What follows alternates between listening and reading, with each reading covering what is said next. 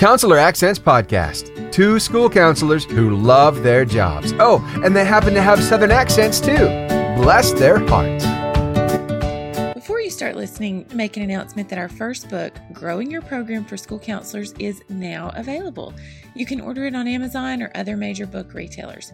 If you order it right this minute, maybe it'll be on your porch by the time this episode is over. We would love to see a picture of you reading it in your favorite reading spot, so tag us on social media. And when you're finished reading it, and only if you love it, leave a review on Amazon. I'm Laura Rankhorn. And I am Kim Crumbly, and together we are Counselor Accents. We're in a new location today. We're actually doing some training. Yes, and we stepped away to record a podcast episode that we have been wanting to record for a little bit. And we weren't going to miss it. We just walked away and said, we're sorry, we're missing this meeting, but this is too important. So we have just recorded it, and now we are doing the intro, which we don't usually do, but there are some things. This is going to be a tough one to listen to, and we just wanted to give you that warning on the front end. We will be talking about suicide today, and it's really difficult because we've heard the story, and it was all we could do during the recording to hold it together. So, a lot of times we hear people say that they've had to pull over because they're laughing so hard. This is going to be one of those episodes where you may have to pull over and take a deep breath because it's going to be tough. And just, pre-warning that if this is, if you're going through a rough time or you've dealt maybe with situations, this might be a trigger for you, then you might want to pass on this episode. But we do want to say that we feel like the message is so powerful, and that as school counselors, we've had to deal with, a lot of school counselors have had to deal with suicide, and it comes in different situations and through different circumstances. And so this is just an important message. We are so honored to have Brian Montgomery with us today. I heard your story on a podcast that I was listening to one morning when I was getting ready for work. And I believe I stopped right then and called you, Kim, and said, oh my goodness, you've got to hear this, and we've got to get him on our podcast. And so I'm just very grateful that you said absolutely, and you were eager to join us, and we're very grateful for that. So why don't you tell our listeners a little bit about yourself? Yeah, sure. I appreciate the opportunity to be here. It's kind of odd to even say that with, the topic, but, we're just a normal family. We live just outside of Starkville, Mississippi. Kids go to Starkville Academy, private school here in town. We've got 4 kids. My wife and I, my wife's name's Courtney. Our profession is in ag. We farm, sell crop insurance, just love the outdoors. Our kids love the outdoors, athletics. My girls, I've got 2 girls, Caroline and Sarah. Sarah's our youngest. Caroline's our oldest. And then Walker and Bennett are our middle. Walker was 16 and Bennett's 13. So really a very normal family. I think Courtney and I really gave a lot of effort to trying to just really be a normal family, try to raise kids in church, try to raise them with manners, try to raise them with work ethic. Feel like we have and continue to put a lot of effort in that. And so, the reason that I'm here today is because we lost Walker to suicide due to pressures brought on from sextortion.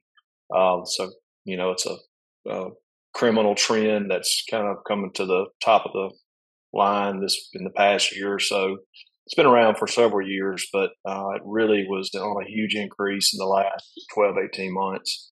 And it was something that we had never heard of, had no perception of it. Walker had never heard of it. And this all happened December the 1st of this past year. So just coming up on 8 months ago. And so through that, I guess to put it into a perspective of why we're having this conversation, we've really tried to take an effort to make other parents and teachers and law enforcement and friends and family and teenagers and whoever will listen aware of the trap that's been set for them and some of the dangers that are out there for technology, social media, internet. It's different than our generation. I'm 47 years old, and obviously there's a lot a lot's changed since we came up through school. And so we're, typically since this happened and since we learned what happened, I guess the thing that kind of launched us into this conversation, once we learned the reason Walker did what he did, because we knew it was so far out of character for him. This kid was, just the all-American kid. He loved football. We loved it. We hunted together, spent hours together. Our family, my wife put all our kids to bed every night, prayed with them.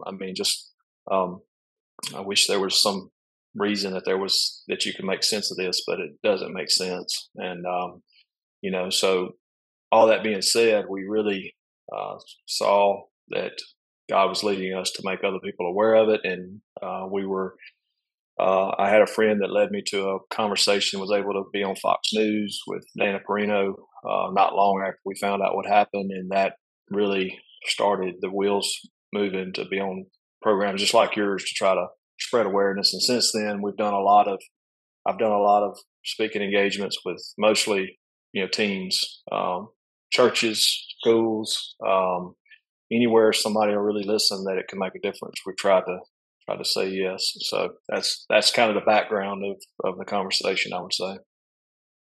Wow.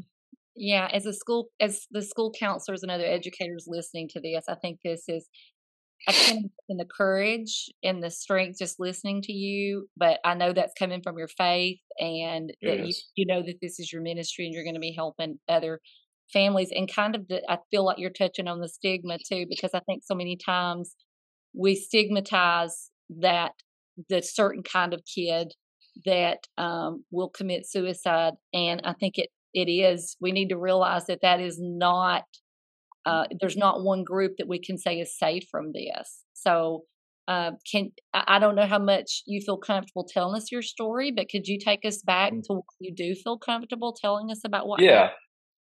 Yeah, so I'll tell you kind of the whole story. This is I think the difficult thing about this for us is that this wasn't a pattern. This wasn't a long-term issue Walker had been dealing with. Literally the afternoon of November 30th was normal. He went to school, worked out at school, came home, worked out at home. His brother and I went hunting that afternoon. Courtney, my wife, was here. We ate supper together as a family. Just hung out around the dinner table, talking about it the day. We kind of went around with him. He'd just gotten his driver's license. Within a few weeks, I got him a truck, and it was a nice truck, but it just had street tires, and just wasn't a teenager's truck, right? So we talked about he wanted big tires and wanted to jack his truck up, and we were, I was picking at him about that, but nothing. Absolutely nothing, there was no red flags because there weren't any red flags. It hadn't occurred yet. And so, we all went to bed, perfectly normal. Went to bed just like you will tonight and I will tonight, without any expectation of problems.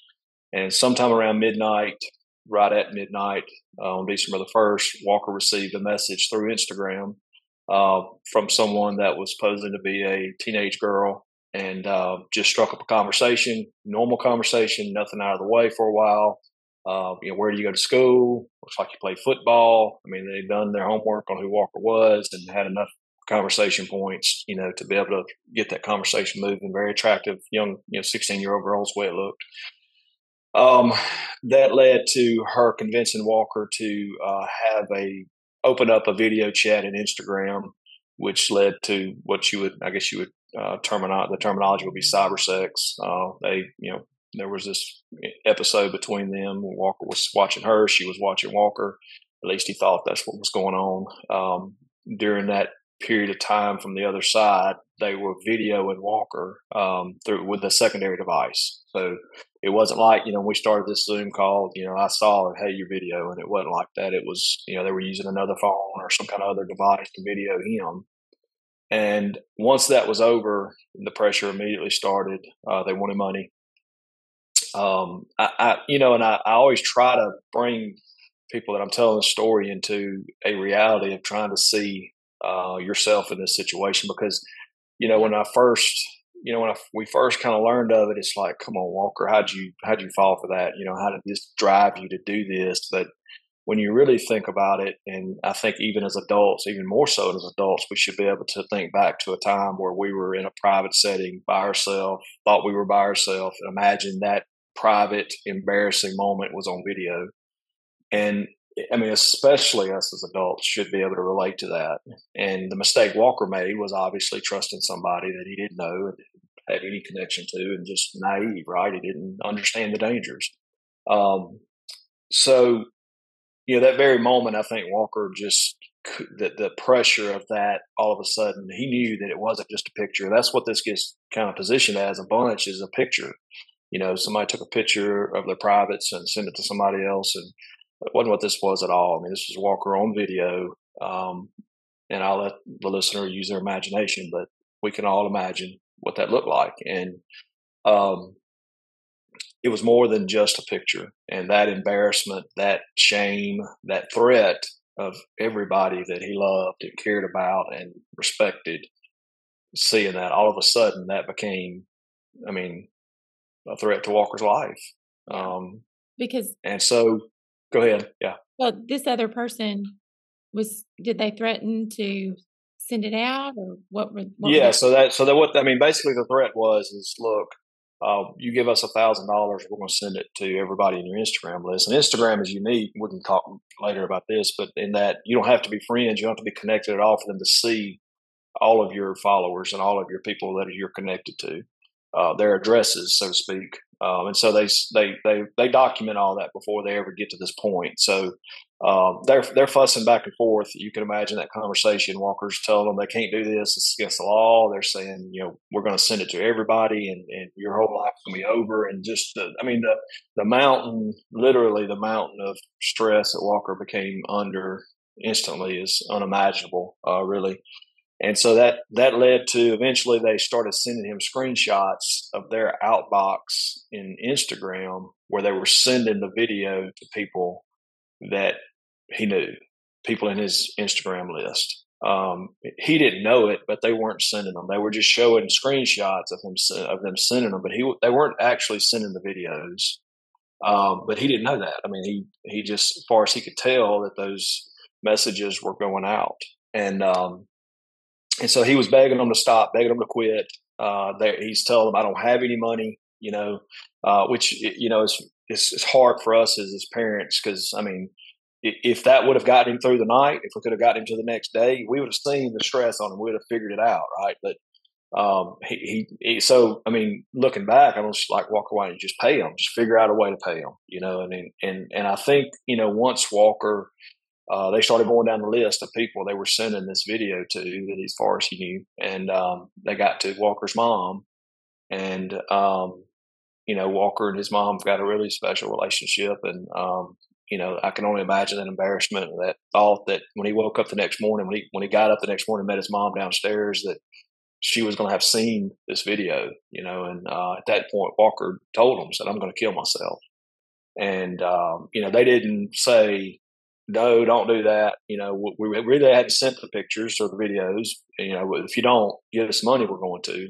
It wasn't any of that. It wasn't anything like, if you don't get it by tomorrow, get the money tomorrow. You think from just a business transactional perspective, they would have let up some when they thought that he may actually do that, but they didn't.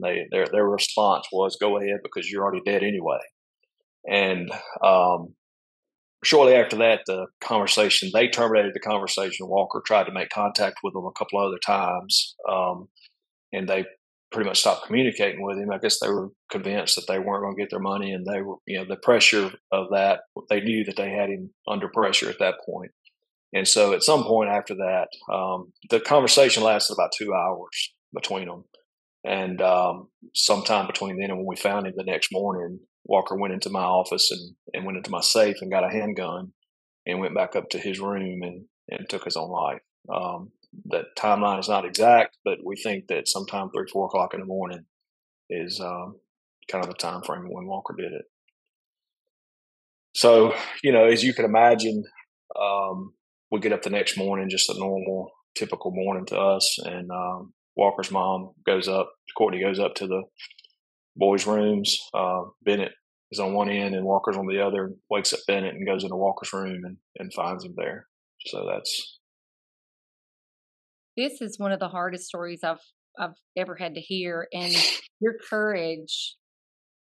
I I can't begin to tell you as educators how having a parent to make that real for us and to tell that story, it's going to do great and wonderful things. I promise you, it's not for naught. But I am so angry at the. Did anybody catch the criminals that did this? I mean, not yet. So it's a process. Obviously, I will tell you that I've been extremely impressed with our FBI. The FBI I think gets a lot of really negative press, but from our perspective, seeing how they've reacted to this, part of my motivation for wanting to be public about what we're doing is I felt like that would bring more pressure to the case for us something to happen. And I don't know that that's. I mean, I think I don't know that. I think it probably always does, just something that's more public like that. But the FBI agent that intercepted Walker's case, she's phenomenal. I mean, just a great person. She relates to this just like it was her own son. Her effort has been extraordinary. I'll say that. And so, to say that nobody's been arrested yet, but I have firm belief that we're going to end up with somebody to hold accountable for this. Good. And I hope so. I can't process the short amount of time that this happened in, and that there were no signs.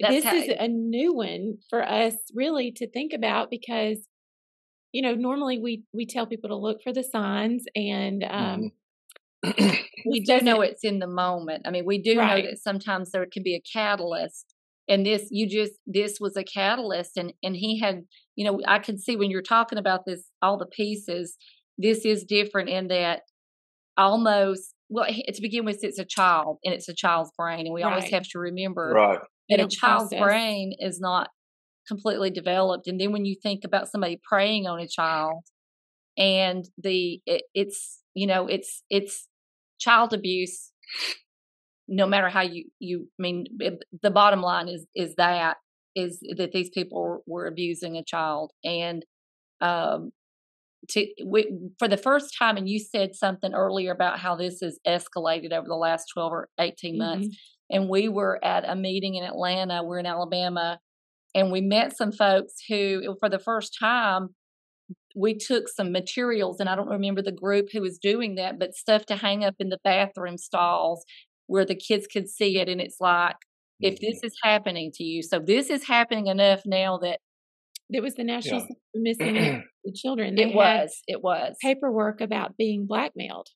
If you're being blackmailed, so I think that it's going back to the one night, and that's something that's a challenge. When I knew that we were going to do this podcast, from a counselor's perspective, and I know we're going to get into some of those specific questions, but even from a law enforcement, I've met with law enforcement groups, I've met with all types of prevention groups, and it's tough because there is nothing a counselor, there's nothing a teacher, there's nothing a policeman, an FBI agent, there's nothing anybody could have done apart from preventing it from happening and awareness. And so, there's not a sign. And the reason I say that is so one interesting thing about, we were, once this happened, we were like, okay, what's going on in Walker's life that we don't know about? Mm-hmm. Obviously, a kid don't go to bed happy and do this. This is not right. And so, we were able, the same way they found out where it was from Nigeria is where these people came from. Same way they found out all that information is where they looked at, pilfered through Walker's phone, every conversation, every photo. They've got the software to retrieve all that. And so, looking at everything in his history, and there was never, ever anything in Walker's conversations that would infer that he was dealing with anything psychologically, no depression, nothing. He was perfectly happy. went to bed living his best life. And that's really hard for us to understand. But what I want people to hear is that this has the capacity to flip a switch in a teenage boy specifically's brain that we don't understand. We don't understand how that pressure can cause somebody to do this. And Walker, I believe, was unique. I mean, I'm his daddy, so I know I'm biased, but Walker was very he was very concerned about how adults viewed him. I always held our family to a high standard. We work hard, we play hard, we have fun together, but our perspective of, Walker would walk up to you in a room and he would speak to you. He would look you in the eyes. If you were a man, he would shake your hand. He was polite. Yes, sir. No, sir. Yes, ma'am. No, ma'am. Every year we'd get responses from his teachers. We just love having Walker. We love him in our class. He loves on other kids. He's polite. He does his work. But he was still socially active. He had lots of friends. Lots of people loved Walker. And I think I'm describing all this to you because we saw that. We built that in Walker. We worked with Walker. And all the rest of our kids are the same way. And we saw that as a huge strength in our society. And I still believe that. I'm not backing up from that. But in this particular situation, it became a weakness, a huge weakness, because Walker saw all of that and saw how people were going to see him. Now, that became an important part of who Walker was. Became an important part of his just identity. And so when Walker saw this happen, that he believed the lie. This person was telling him that your life is over. He told him, he said, everybody in the world's going to know who you are because I'm going to send this to everybody. And I think that stress and that pressure, Walker was uniquely situated to respond the way he did. And I think, and that's, how is that fair? It's not fair that, a good kid is more susceptible than, I'm not going to say a bad kid, because I know there's not good and bad kids. There's just kids that have struggled more, that have had more pressure in life and have had more difficulties and disappointments in life. Those kids are not going to be as subjected to this threat as some other kids would be. So, anyway, the point around one night, it's extremely scary for the power that this can bring, and the damage it can cause. And that's why this is so powerful. And I think what educators and school counselors do, I think this just reminds us that we do need to have those conversations with kids and just keep that message and offer those helps if those things do happen. And I was totally hearing what you're saying. If you have set certain expectations as a parent that this is as we should, but that I see what you're saying. Like I've now crossed this line, and how am I as a child in his brain, and in that situation, how am I ever going to write this? Whereas another kids who may have gone through a lot, their parents may not care, sure. They feel that, and they might be able maybe to withstand, but just having those conversations with kids about there is a way out. There is a way out. I'm thinking your other kids and how this has as educators and school counselors, and we're just thinking about that school family. This doesn't just you guys are, of course, the epicenter. So this is rocking your world at a level that I can't even imagine. But I can imagine that from just meeting you, what you probably mean to your community and what your family probably means to your community. So what have you seen as the aftershocks of this from a community school standpoint? Yeah, so I would say that obviously the closest circle of that is our immediate family. Walker's brothers and sisters. Caroline and Walker were really close. Caroline's now 19. Walker was 16. So, brother and sister. She struggled. She was in community college playing softball when this happened, and that was a couple hours away from home. She came home. Obviously the stress and pressure from us, her parents having her away would have been really, really difficult, but her being away from us would have made it very difficult too. So she came home, and it's I would say Bennett, his younger brother, they shared the upstairs. I mean, they're brothers, but they were close. They loved each other and did a lot of stuff together. It's a lot of confusion, if that makes sense, in the inner family of how this is real. I mean, it seems like it's something you're watching on TV. Yeah. And then I would say, our immediate friendship community and the kids that went to school with Walker. I've talked to a lot of parents that, because we're now asking parents we really want to affect change. And that change means that viewing the cell phone and the technology differently than we did before. And we've got people that were in Walker's inner circle of friends that have said, you would think they would be resistant to, leaving their phone in their parents' bedroom at night, but they're not. They understand. I mean, because they've been immediately affected, and they knew right away that his friends were like, Walker, there's no way he did this. I mean, they were talking to him the day before. They were having a big time, no problems. I mean, it just because there weren't any problems at that time. I mean, that's what's hard to understand. And I think that our community. I mean, they've been great for us. I mean, they've been there for us every step of the way, and loved on us and just done what they could. I think that anybody, it doesn't matter how close or how far, when you see this happen, you've got if you've got empathy for other people and you have a sense of relationship, you can see how this is not something that just happens to some other people. This could happen to any of us. And so I think that's what I can see more than anything is parents and teens realizing that it's something we need to be paying attention to. Absolutely. And, as I said, I think we hear things and we know this is horrible and we know it goes on, but the storytelling is always what, so by you doing this, by you telling your story, it's in our brain, it's just next level for us. And that makes it tangible. It makes it real. And I think it encourages us more as educators to make sure that we are helping kids to understand the way out, because this isn't going away.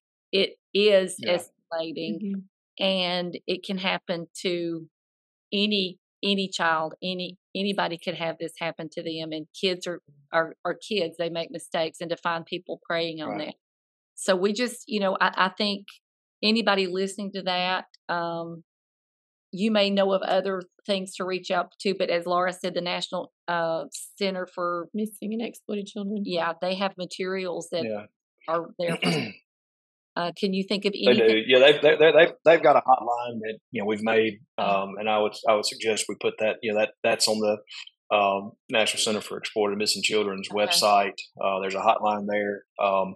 And I think that as educators and counselors and people that are going to be interacting with kids on a regular basis, you always got to try to think what did lead to this? What led to and something that I told you we had a complete understanding of the conversations on Walker's telephone and what he was up to.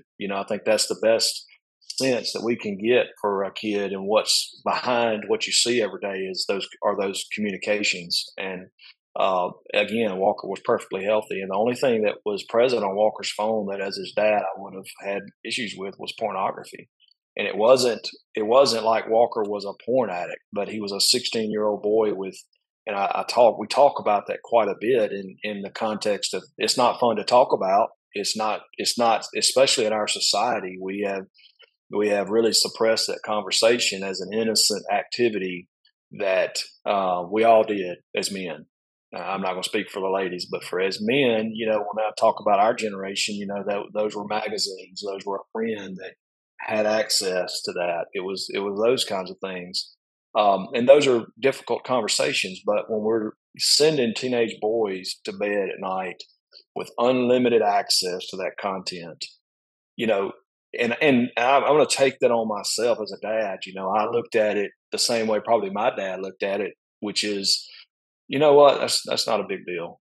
It's not good. Shouldn't be doing it. As a Christian, the way we look at women should not be that way. But it's not the end of the world. That's the way I looked at it. And that's not the right way to look at it anymore.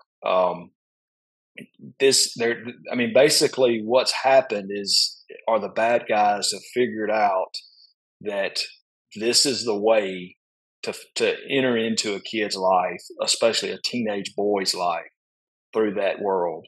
And it's not innocent. It's not. I mean, these people are out to get whatever they can get. And so bringing that conversation, those are difficult conversations. Those are not fun conversations. Those are taboo conversations. But especially when we talk about it in the school, in the church, those are conversations mom and daddies are supposed to have just with those kids. But I'm telling you that I don't think that's sufficient anymore. It's not sufficient that we don't bring the real issues up.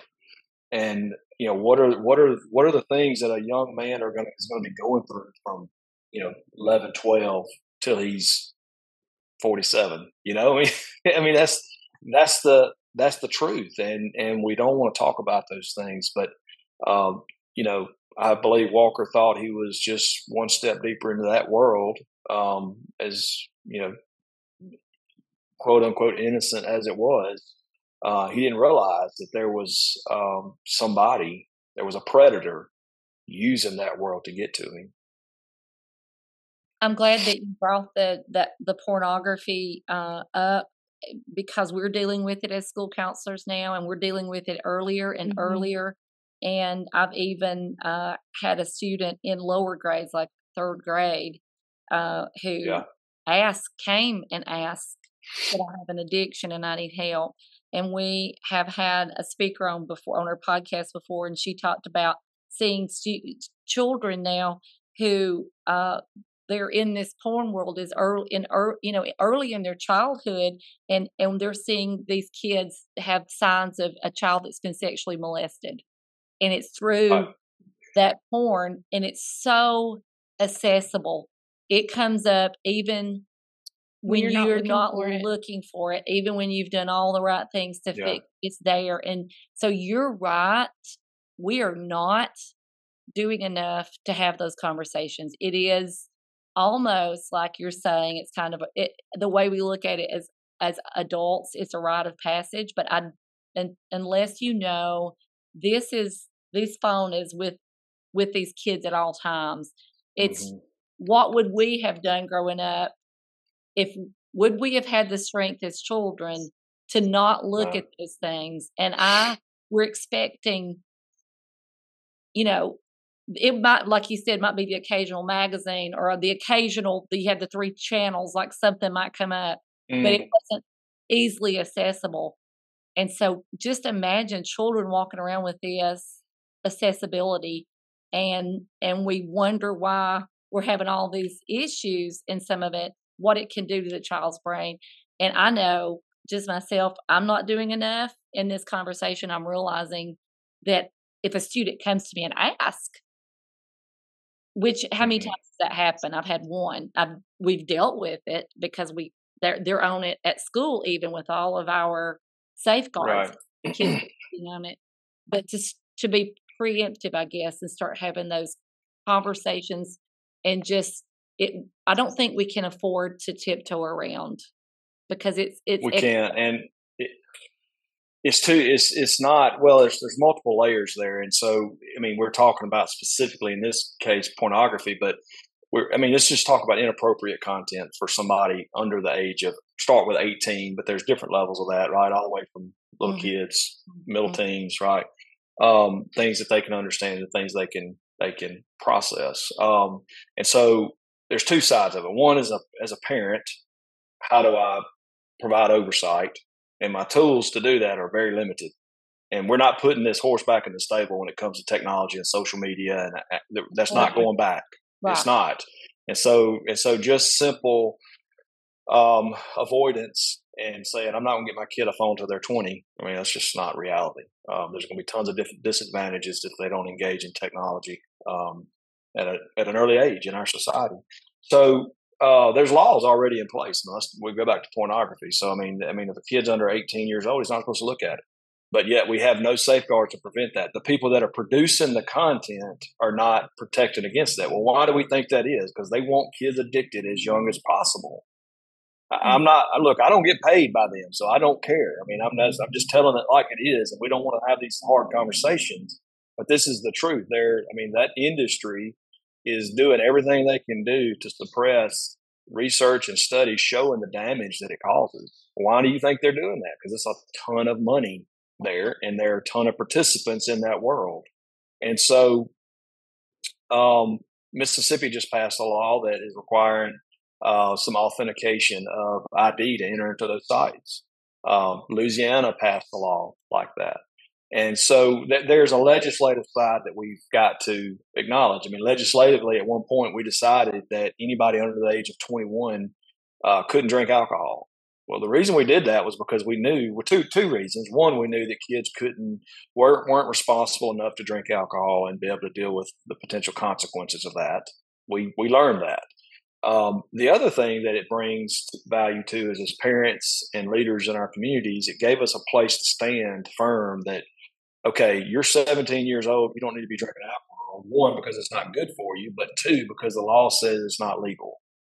So that's a foundation for me as a parent to stand on and say, not yet. Why should we see these other aspects any differently?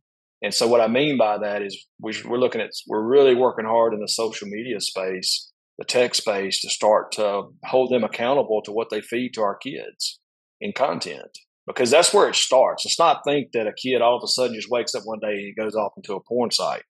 If you look at TikTok or Instagram or any of the others, it doesn't take long for them to figure out that you're a man, that you like certain things, and it starts to feed you those things. Well, why just look at that whenever you can pull up Safari and look at anything you want to look at? And there's no prohibition. So it's a process that they take you through to get you to where they want you. And what I mean by, I understand that it's not these sinister people sitting in the back corner that are just saying, hey, how can we destroy the world? It's a financial driver for their industry. Right. And unfortunately, our kids are the ones that are paying that price and going to pay the price at a high level long term. Wow. So if we wanted to get on the advocacy side, tell us what we could do as educators to start advocating maybe to our legislators. I mean, where do you think we can start? Yeah. So today, we're promoting the Kids Online Safety Act. Senator Blackburn out of Tennessee and Senator Blumenthal are the two sponsors of that bill. It's a bipartisan bill. Should be up to about 40 co-sponsors on that bill. It requires tech companies the duty of to prevent they have a duty of harm prevention in what they send out. So meaning they got to determine, hey, this is a kid. If a kid is on their site, they can't send certain content. They have to make aware that they're promoting this algorithm we know of kids that in some of the work groups that I'm in that have the kid, his girlfriend broke up with him. And so he goes on TikTok and he searches, my girlfriend broke up with me. Well, now he starts getting feeds of nothing but my girlfriend broke up with me, so commit suicide and get back at her. And so he sees that for 2 weeks and he commits suicide. And so that's what these algorithms are looking for, what holds your attention. And I think that's the reality. And whenever you just start doing that with a 16-year-old kid, a 15-year-old kid, it starts to feed them things that it's not healthy. Right. And the reality is the tech companies know it's not healthy. They're not. It would have taken some high-tech technology to know that this was originating from Nigeria to a 16-year-old kid in Starkville, Mississippi. Probably not a good idea. And so that content filter, the Kids Online Safety Act does a pretty good job of that. And it passed out of the committee today, which is great news. Wow. Your courage is amazing. You are, through this, we don't know how many lives that you're going to save, and are, using your story, and you have to be a strong person and to continue to do this, because we can only imagine what you're still in this healing process and probably will be. But Kim and I always say that we're not going to go through something painful without giving it a purpose, and you are exemplifying that, giving a purpose to your pain, because we can't even imagine what it must be like to have to relive this story. And we're so grateful that you're willing to tell it and retell it and, spread the awareness. I know it's got to be gut wrenching every time, but we're just so grateful to you for, like Kim said, you're saving lives by bringing awareness. We had no idea about some of these things, and I'm sure that our listeners don't either. And so now we can start to join arms with you and, help spread awareness and prevention. Well, I appreciate you guys, the interest in trying to make a difference. Interesting you said that, we've said from the beginning that the price, an obvious heavy price has been paid by our family, and is, we're gonna pay that price regardless if somebody else gets the benefit of it or not. Yeah. And so if they're willing and can see, then hopefully it will help somebody else, and we believe it will. We believe that when you get back into kind of the spiritual component of this as Christians, we know that God's sovereign, and we know that He's got a purpose in this, and I don't understand it, and I don't understand how that works. I don't understand a lot of things about that, but I do have faith that that's the truth, and that's all I can do. That's all I can believe. Thank you so much. Thank you. Now, if someone wanted to contact you, maybe to speak to their school, I can put your contact info in our show notes if that works for you. Yeah, it'd be fine. And, most people, just like you got in touch with me, just look me up on Facebook. It's just Brian Montgomery right now. We're talking about maybe starting a podcast ourselves. So we're just trying to decide what the next steps are. We want to do our part to tell people what's going on and keep people updated. So, but in the meantime, the best way is just through Facebook, really. Okay. Thank you. Well, thank you for joining us and telling your story. And like we said, we know that you're saving lives through prevention, and we just so appreciate it. Sounds good. Thank you so much for having me. So, Laura, after hearing this parent and thinking about really this has only been a short time, and I think that was what was so surprising to me was just the this is not that they are out doing this work and sharing this story while it's still very fresh. But as he said, this is something that just continues to grow daily, and it has exploded. And I shared in the podcast that it is something that my kids struggle with at school, and I maybe have skirted that issue where I may need to give help. And I really think I did. There's a couple of aha moments that I can see times they are changing when we did see that help from the National Center for, And then also last night I saw a commercial for the first time about addiction to the algorithm. Wow. That I'd never seen the commercial to get help for that. And I'm going to pay attention to see who is putting that ad out. But it just, in the ad, it shows a teenage girl, and she can't stop because they know, this algorithm is hitting it's a her, real thing. And all those triggers in her brain. And so she's really not stopping. And so, technology can be used for good and it can be used for evil. And when you think about a child's brain and how it develops in a normal way, and when you're putting adult situations in front of their eyes and they don't know what to do with that, and then it just grows, that addiction just grows. And then we see this situation with this young man. And, I think the dad, just his level-headedness and his, how they're coping is their storytelling of this, and it is a bipartisan, as he mentioned, this Kids Online Safety Act. It should be. Right. We're in the trenches with these kids as school counselors, and we see the effects of what technology can do in a harmful way. That's what I was thinking too. Like we say frequently, we are uniquely positioned, and we have access to kids, teachers, community members. And it really does make you wonder, okay, what can we do? Yeah. How do we do this? And I know in many parts of the U.S., we are starting to go back to school. In fact, the day this airs, maybe your first day back at school. But, as we start this new school year, I am wondering what collectively school counselors can do. Again, you said this is a bipartisan bill, and so I just wonder what we can do to join on advocating for this cause. Yeah, absolutely.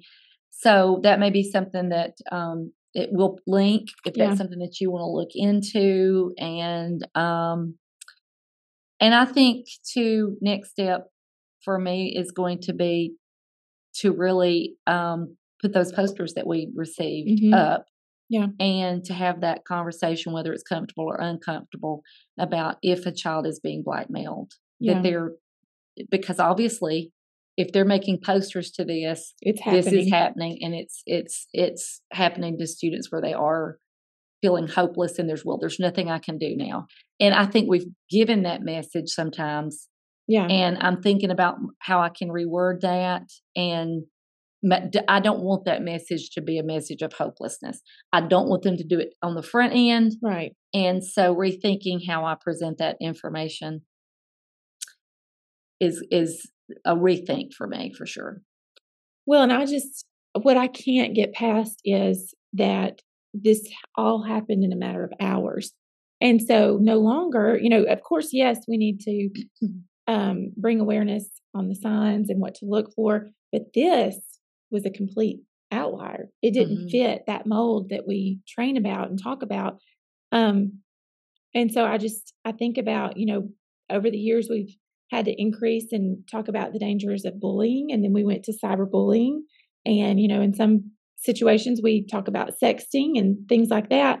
And this is a whole other element that now we're going to need to figure out, okay, how do we bring this into our school counseling or school education program? And I think too, we don't need to see as kids as this kid has got it all together. This kid doesn't have any problems. Those kids need coping skills too, because a lot of times, having raised a kid, we've raised our kids and we try to do all the right things, but in doing all those things, sometimes they don't have obstacles to overcome. And just because we're doing the right things. And so just being cognizant as a school counselor that I'm not going to assume that it's not important, as kids are required to, there's more and more coming at us every day. And so they have to have those coping skills and what if how can you see there's no situation that we want them to see as hopeless. So I just appreciate that message so much that and the way it makes us rethink, and that's maybe what we're doing, and maybe you're doing some things that are working, and that just inspires you to keep it going. Yeah. So, yeah. So a hard one today, but we appreciate if you stuck through there and listened to it and start a conversation. Let's, what can you do differently? What can you add to combat this evil?